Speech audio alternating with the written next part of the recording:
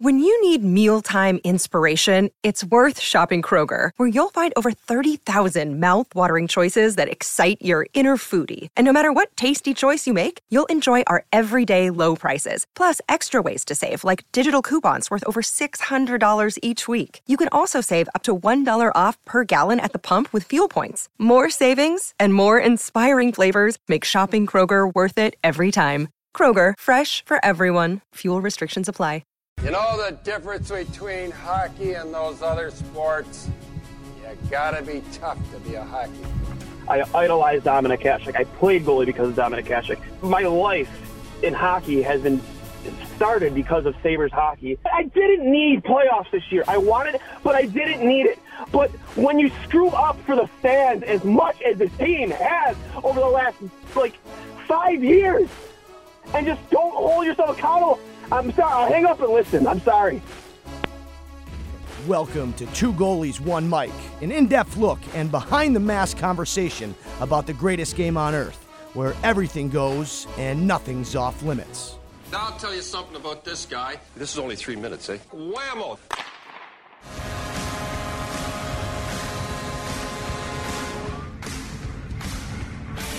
Back, ladies and gents, episode 112 of Two Goalies, One Mic, a special holiday edition, best time of year. I'm Johnny Cohen, joined by Dwayne Steinell. We have a recurring guest, one of our favorite at this time of year, rocking it on the NHL Network, covering the World Juniors. Dave Starman, a big part of USA Hockey, a goalie guy himself, and just awesome for the youth of the next wave of American kids playing hockey, being able to hear him call games. He's been crushing it all week. How you doing, Dave? Happy holidays, brother. Hey, happy holidays to you guys. Always good to join Goalie Nation here, and it's been a good tournament. It's been a different tournament than most of the ones I can remember. It's made it a lot more fun than some other years because it's been a little bit unpredictable. Well, you get those two upsets early, like Dwayne mentioned you on the phone, right?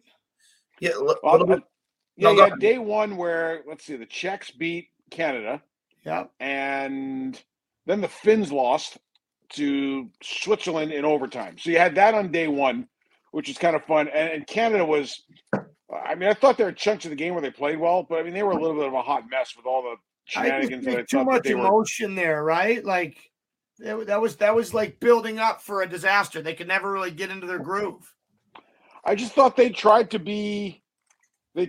entertain the crowd a little bit too much and try to entertain themselves a little bit too much. And boy, did they ever pick the wrong team to try that on. The Czechs brought back a decent core of kids from their August win over the U.S., and they're gaining more traction.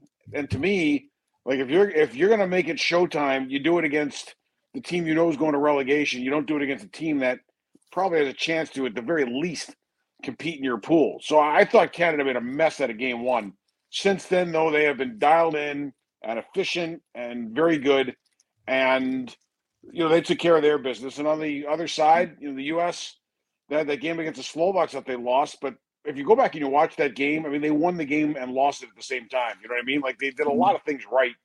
And they had a really bad 20 minutes. And the Slovaks had two scoring chances in the second period in that game, and they scored on both of them. You had two goals that bounced off of people. You had an empty netter. So, when you think about it, it looks like a 6-3 game, but it wasn't. No, but it wasn't. It was anything but that. It was a couple of bounces one way or the other, Dave. Like you said, that's a very different game. Yeah, sure. In that opening game against Latvia, too, we talk about bounces and just like I liked early on the kind of style that the U.S. has been playing. They're not just strictly kind of relying on like speed. They're getting pucks on net and they're finding their ways in the back of the net. You know what I mean? From all angles too, from the point, from the sideboards. Like they're just playing old fashioned hockey, keeping it simple. Whereas where you said with Canada, they're they're out there trying to impress the crowd almost. Like that's what I think. Game. They've settled down. I like Bedard's game the last when they change the lines, Dave, for Canada's top line. Okay, you're gonna laugh when I tell you this. Unless the U.S. is playing them, I have very little interest in watching. So I feel you. So my and it's so busy and I don't enjoy watching the Maple Leaf either, brother. So I will tell you this: now that there's a possibility that the U.S. and Canada could run into each other, I'll probably catch a glance of them at some point later tomorrow, even, once we kind of see how things sort out. But I have not seen Canada play yet. Like right now, my focus is on the U.S. last game against Finland and watching that back again to pick some stuff out of it, and then I'll start to dive deeper into the German. So I might be the only person involved with the World Junior Tournament that has not watched Canada play specifically, and the little bit that I did see of them play, I was actually watching the other team in the game. So I have it pulling up right now, and it was a little bit of a line change because a lot of guys on Canada are all natural centers on their teams, right? Not just Canada, U.S. too, right, Dave? I think the U.S. has 6 or 7 skaters on their team that are centering for their regular NCAA or junior team, and I know that was a thought process of making sure that they just had some depth there in case somebody got hurt. But for the U.S., I can tell you now that with the 4 lines that they've rolled for 4 games, they've had 2 left-handed centers, 2 right-handed centers. Logan Cooley's taken the majority of the draws. He's been much better on his side of the ice, the left side, but he's actually won a couple of really big offensive zone right side draws that have been very helpful in terms of creating some offense. And I think the U.S. we'd be remiss not to talk about. I think they've had excellent face-off play, and that's something that Rand Pecknold preaches not only with the U.S. team but at Quinnipiac. Can we kind of take a break right now and talk about your story with him? I have a small connection. My brother played and won one of the Man of the Year awards there. He was a backup goalie to Bud Fisher, Mike Fisher's younger brother, but played with Reed Cashman, knows this staff.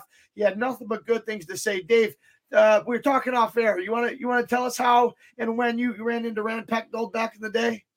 Yeah, I was coaching the New York Junior Islanders. This had to be 94-ish, and maybe 95. And we're playing somewhere in Connecticut, and this guy introduces himself to me. It's Rand.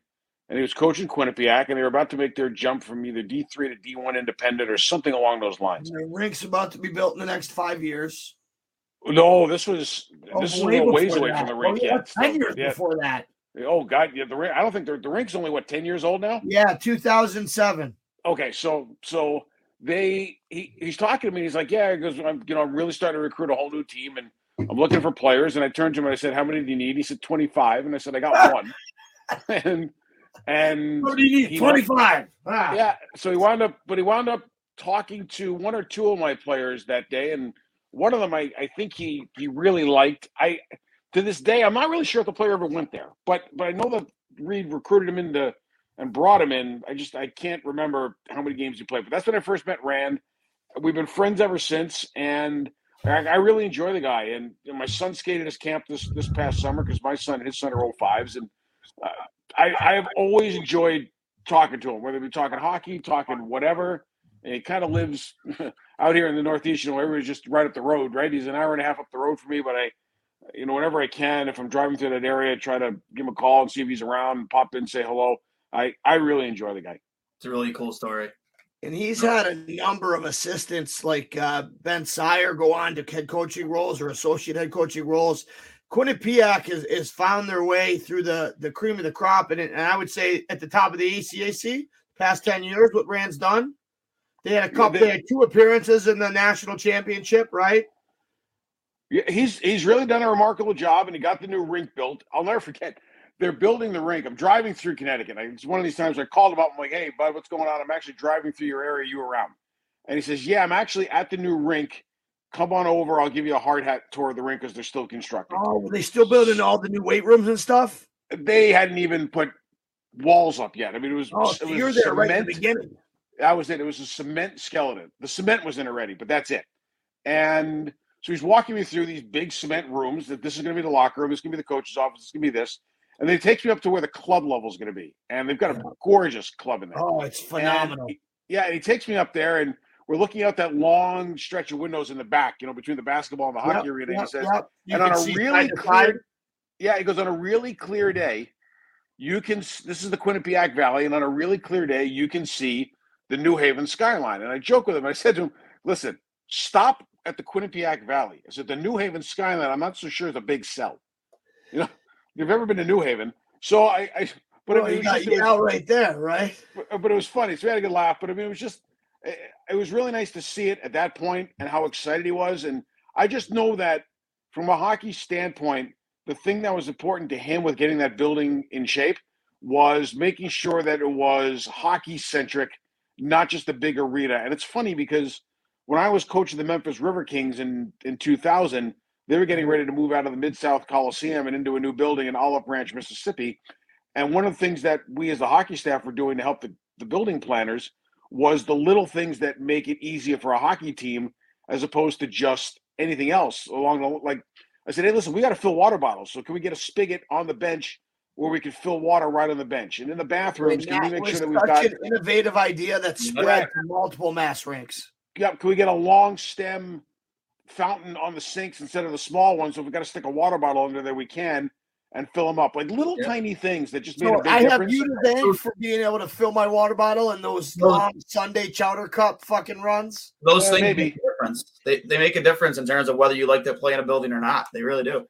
Absolutely. I'm a big believer if you can do the littlest of things to make the place more attractive, to get free agents in there or recruits in there, whatever the case is, and it's not going to break the bank, then do it. Like, go the extra mile to make sure that we can accommodate the simple. Well, what Danny got there his freshman year, they were still finishing the rink. So he played his sophomore, junior, not played, but he was on the team the sophomore, junior, senior years. Well, they had just moved into it. And Randon and Benny Sire were so great. I was coaching an 18U team. We ran into Butcher Gross at a Sacred Heart game, and Scott McDougal was there. But then Rand was kind enough to set up a visit. We got to go through all of. Keep in mind, these are 18U kids that have a shot at D3, right? Coming out of Buffalo, if that. But to see that, to walk through the Quinnipiac room and to have Rand be so great to him and give him a speech, stand-up guy. I'll never forget that. And much love to Pecknold and the rest of the Q-Pack. Yeah, like I said, I've always enjoyed him. I like talking to him. He can be funny. He can be edgy. He could be, he can be, what's the word I'm looking for? He could be direct. I always have good conversations with him, and I generally pick up something good when we chat. It's just always he's willing to share information.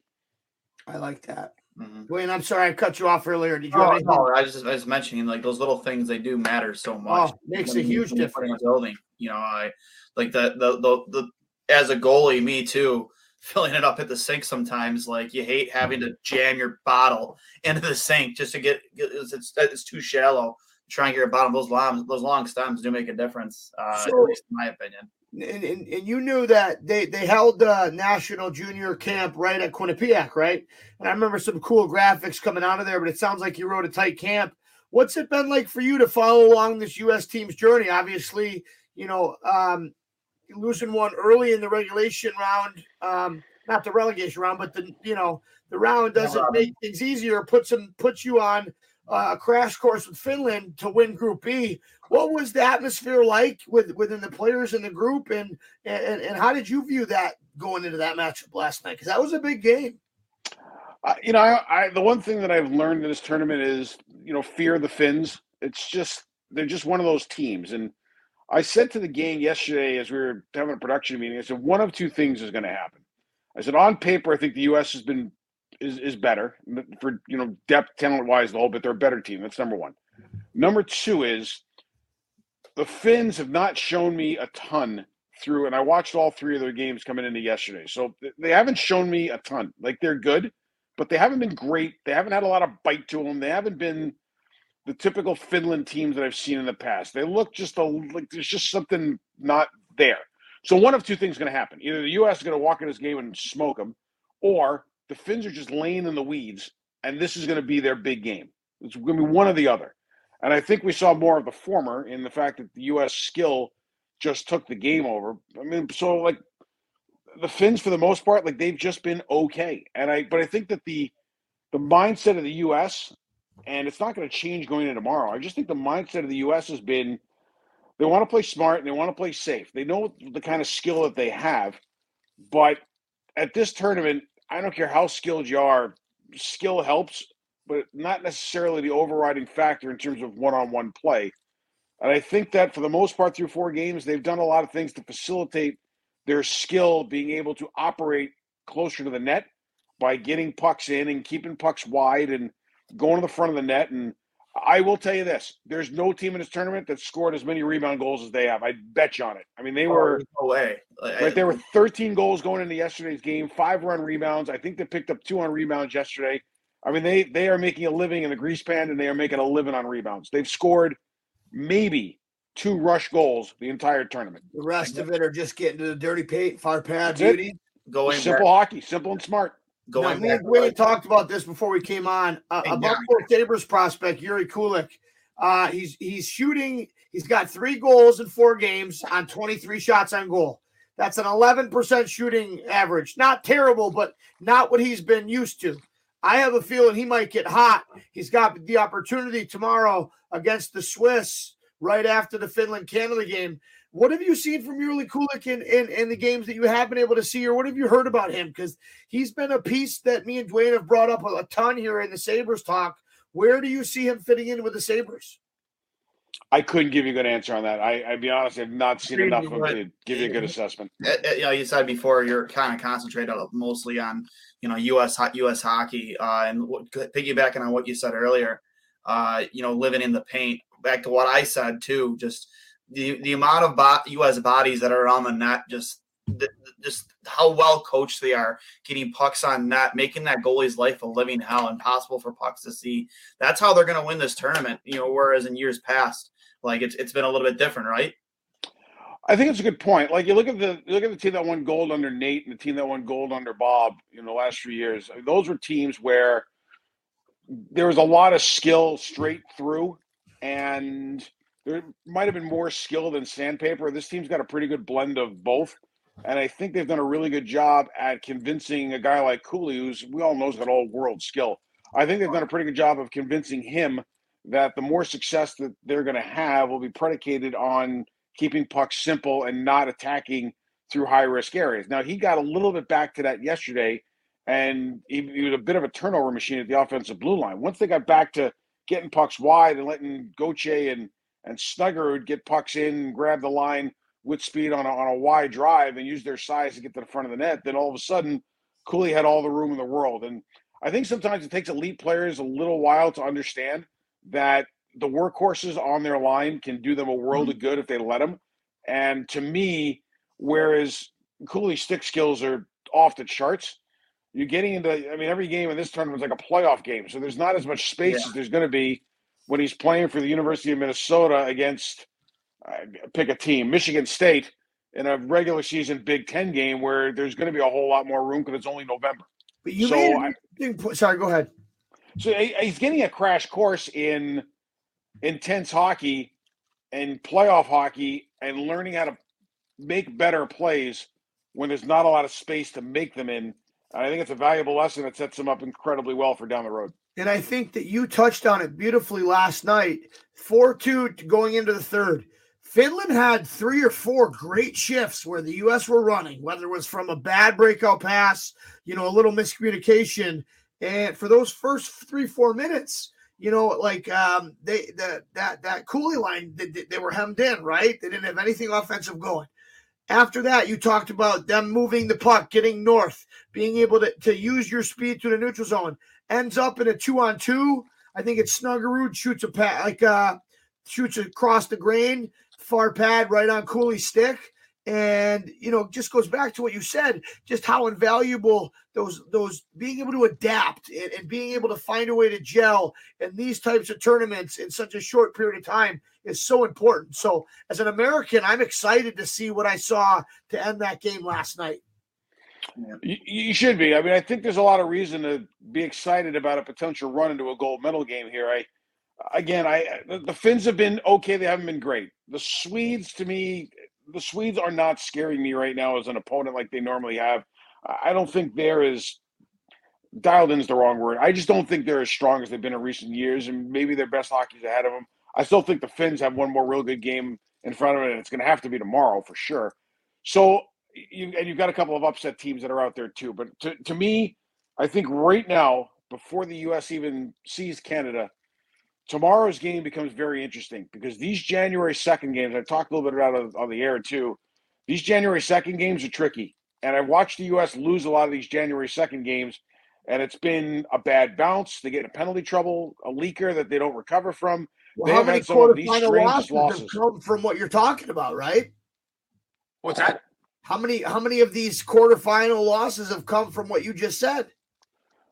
Probably all of them. Like I go back to 09 and I go back to 09 with, they outshot, I can't remember if they played the Czechs or the Slovaks, but they outshot them 52-17. Jordan Schrader missed a penalty shot in the game, and they did everything they could to win. And Yaroslav Janish, who was the goalie, I think he played in Erie. I played against him. He played for the Erie Otters. Yeah, I mean, he was just off the charts great. So that was he that had loss. The best tournament of his life.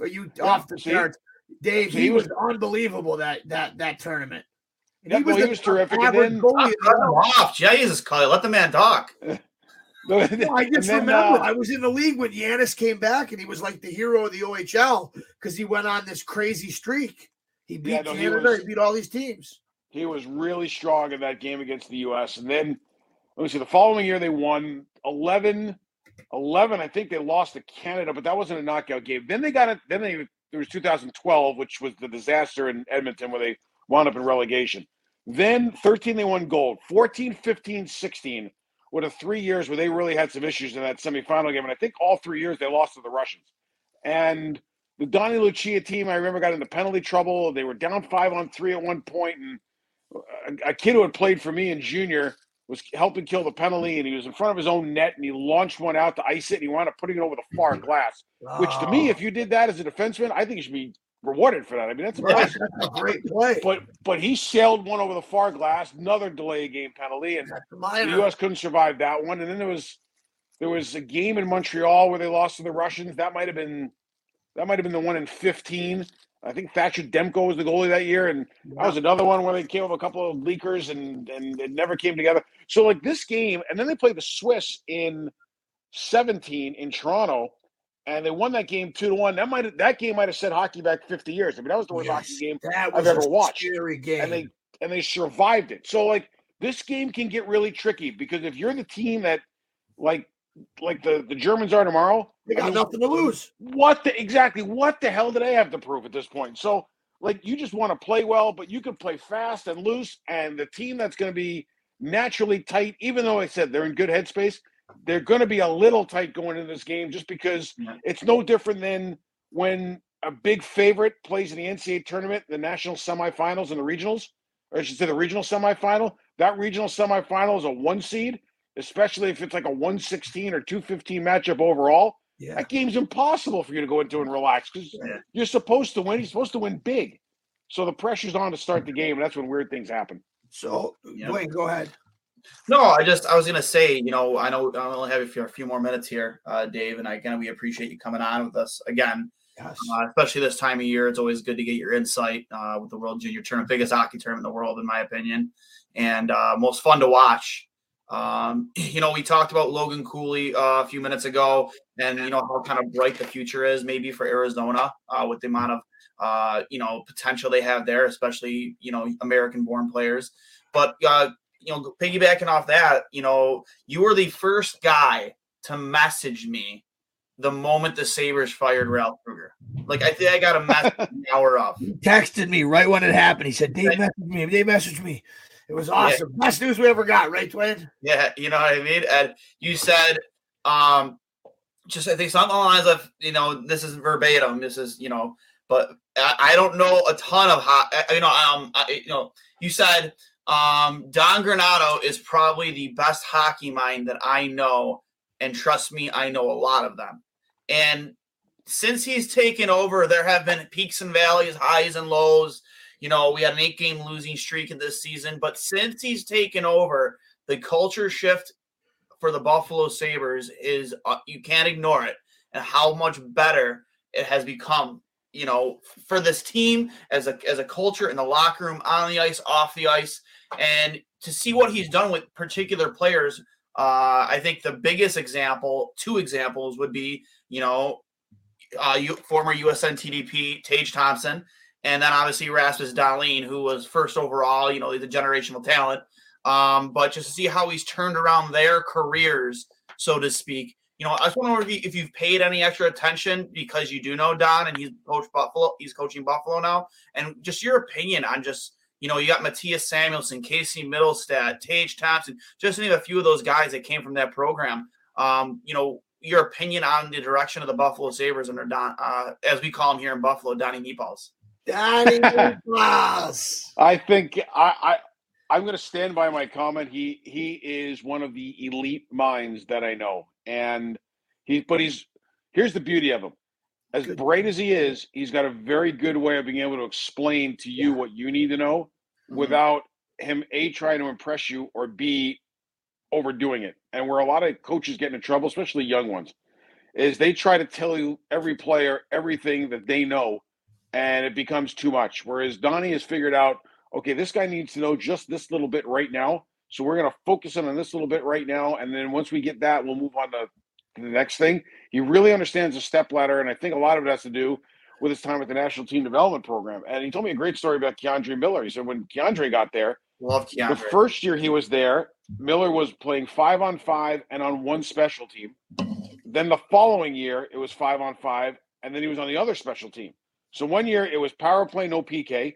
And then the other year it was PK, no power play, because they didn't want to overburden him. So it's little things like that he's been around and exposed to, especially with all the elite players that he's worked with, that I think has made him the coach that he is. And the other great story I always tell is he told Charlie McAvoy once when Charlie came to the program, and Charlie's from right here, he's from my hometown, he's from a couple of miles away. And he said to Charlie, you could be every bit as good as Hannafin and Werenski. And if you want to be, we'll make you that. Because I think Charlie came in feeling he was pretty good, but not at that level. And you can make a case now he's as good, if not better than those two. I mean, they're all three are terrific. But that was Donnie getting into Charlie's head and saying, if we're going to do this, this is where we're going to start. This is how we're going to make this happen. And a lot of credit for what Charlie Mack is certainly goes to Donnie Granato. Yeah, I have two quick things. Sorry, go ahead, Dwayne. No, I say you hear a lot of players when they talk about, players that have, been coached by Donnie in the past, just the comments they make and just how much credit they give to him for where they are as players, not just here in Buffalo, just, all over the U.S. U.S. national team program. And then that move Tage Thompson off the wing into center turned his career around. It really did. I mean, he's part of possibly the most deadly line in hockey right now, him, Jeff Skinner, and Alex Tuck.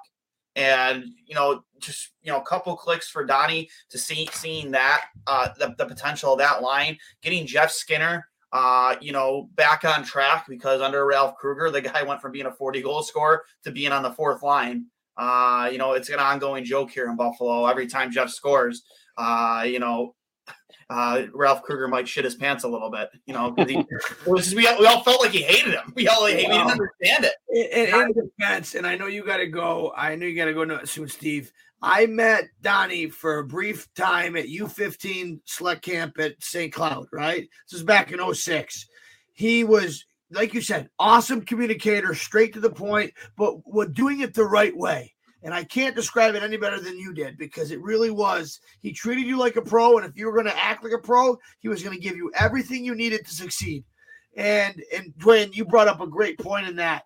What I wanted to ask you guys is a quick preview. I know you got to go. If America wins, and so does Canada, is there a chance that we could see them in the semifinals, because Canada, the Czechs won Group A?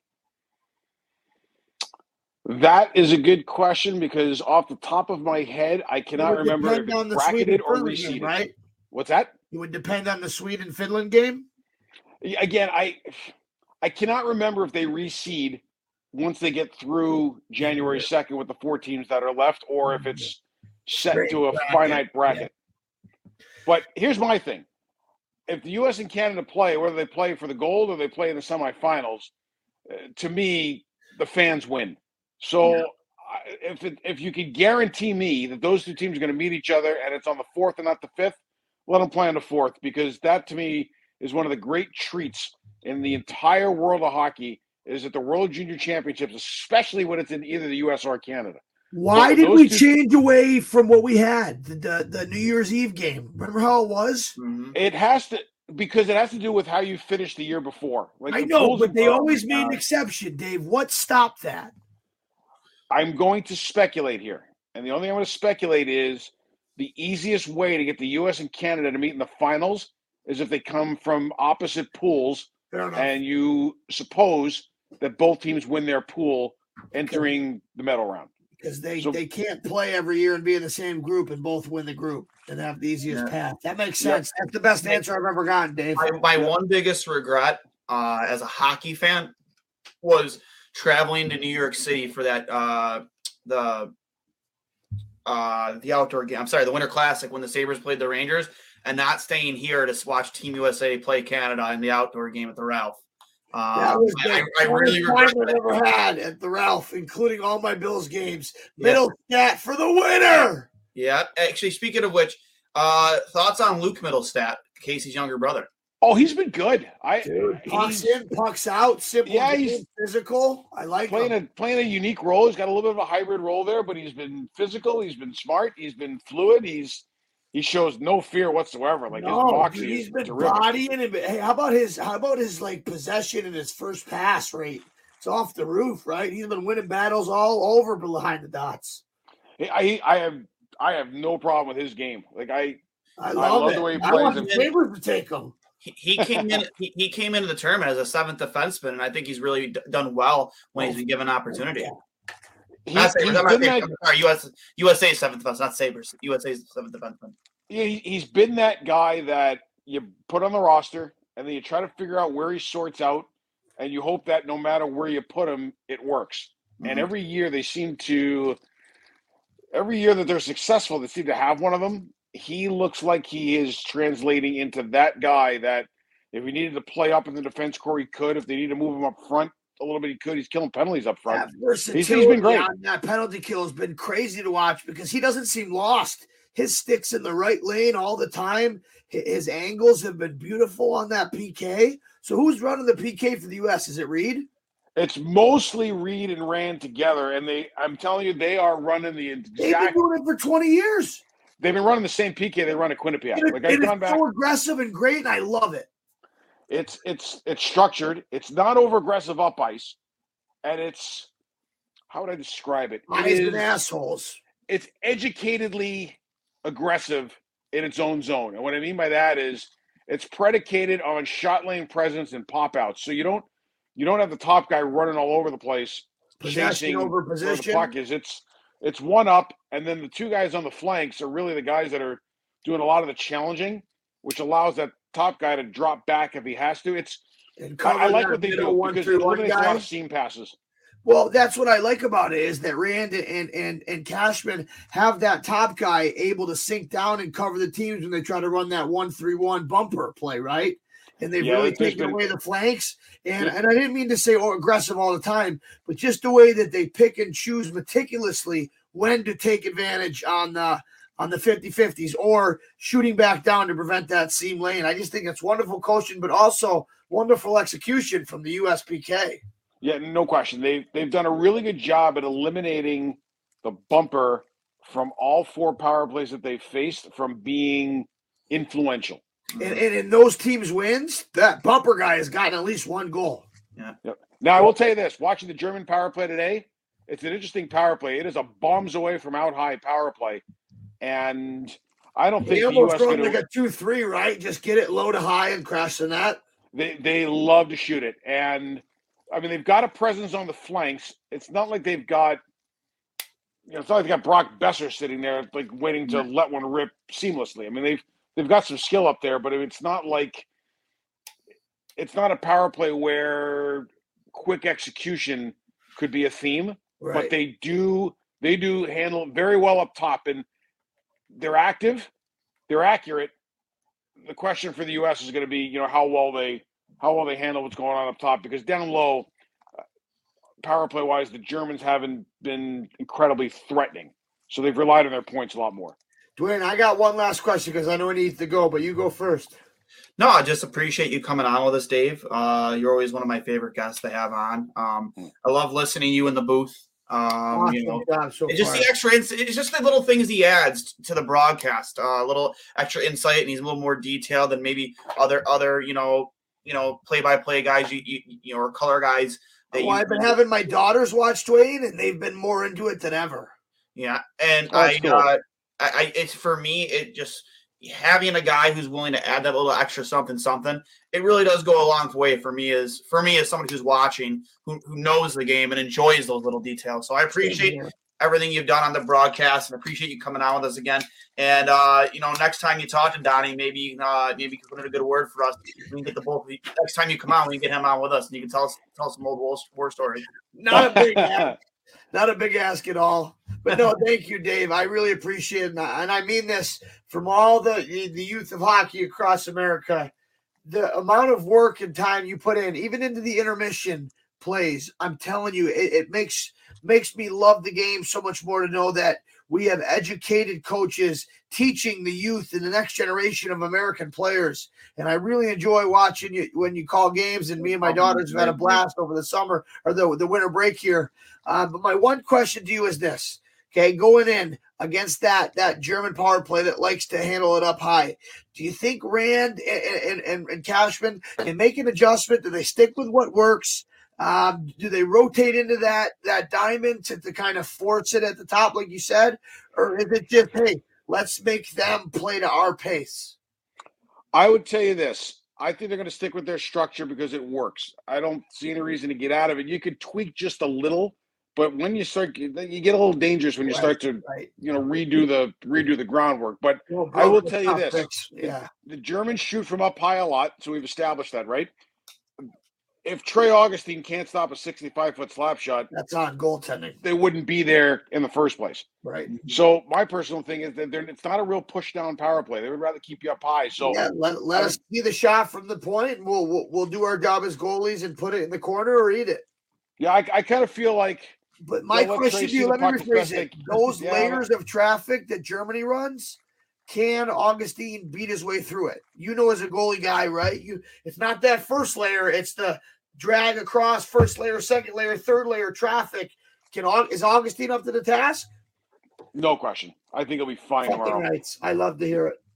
Yeah, I think he's going to be good. It's his net until he loses it. I love to hear it. Dwayne and I talked on my way home from hockey just about that with Caden and Augustine. Dwayne, looks like you were right again, brother.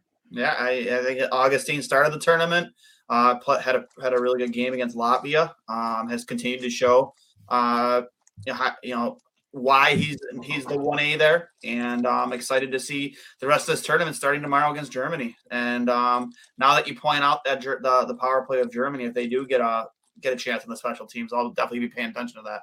Dave, we thank you so much for your time. A Merry Christmas and a Happy New Year to you and your family. And Dwayne, thanks again for you setting this up. And Dave, thanks for taking the time to get us here on my ridiculous schedule. Let's go USA, boys. That's all I got to say. Let's go red, white, and blue. Yeah, it'll be fun tomorrow. It's always great visiting with you guys, and we'll get into some more detailed talk when things quiet down a little bit in the second half for sure. Hey, baby. Hey, you keep doing what you've been doing. You've been great, and let's hopefully in a week here we'll be talking about an American victory. So Happy New Year's to all of our listeners. We've been graced by the man, the myth, the legend, the best on the network, Dave Starman. Episode 112, Dwayne Steinell. I'm Johnny Cohen for Dave Starman. We'll see you after the gold medal game. Hey everybody, this is Dwayne from Two Goalies, One Mic, a show where we give you a behind-the-mask coverage of the greatest sport on earth, whether it be happening right here in Buffalo or around the hockey world. Now you might be thinking, hey Dwayne, why would I want to hear what you two idiots have to say about hockey? Well, first of all, rude. Second of all, we bring in coaches, players, analysts from your favorite programs, from ESPN to Sportsnet to TSN. We're always on it. If you're a Sabres fan or just a hockey fan, you can download us on Apple Podcasts, Google Podcasts, Spotify, wherever you get your podcasts. And of course, you can check us out at trainwrecksports.com or the Dean Blundell Podcasting Network. Thank you for your support, guys, and I'll hang up and listen.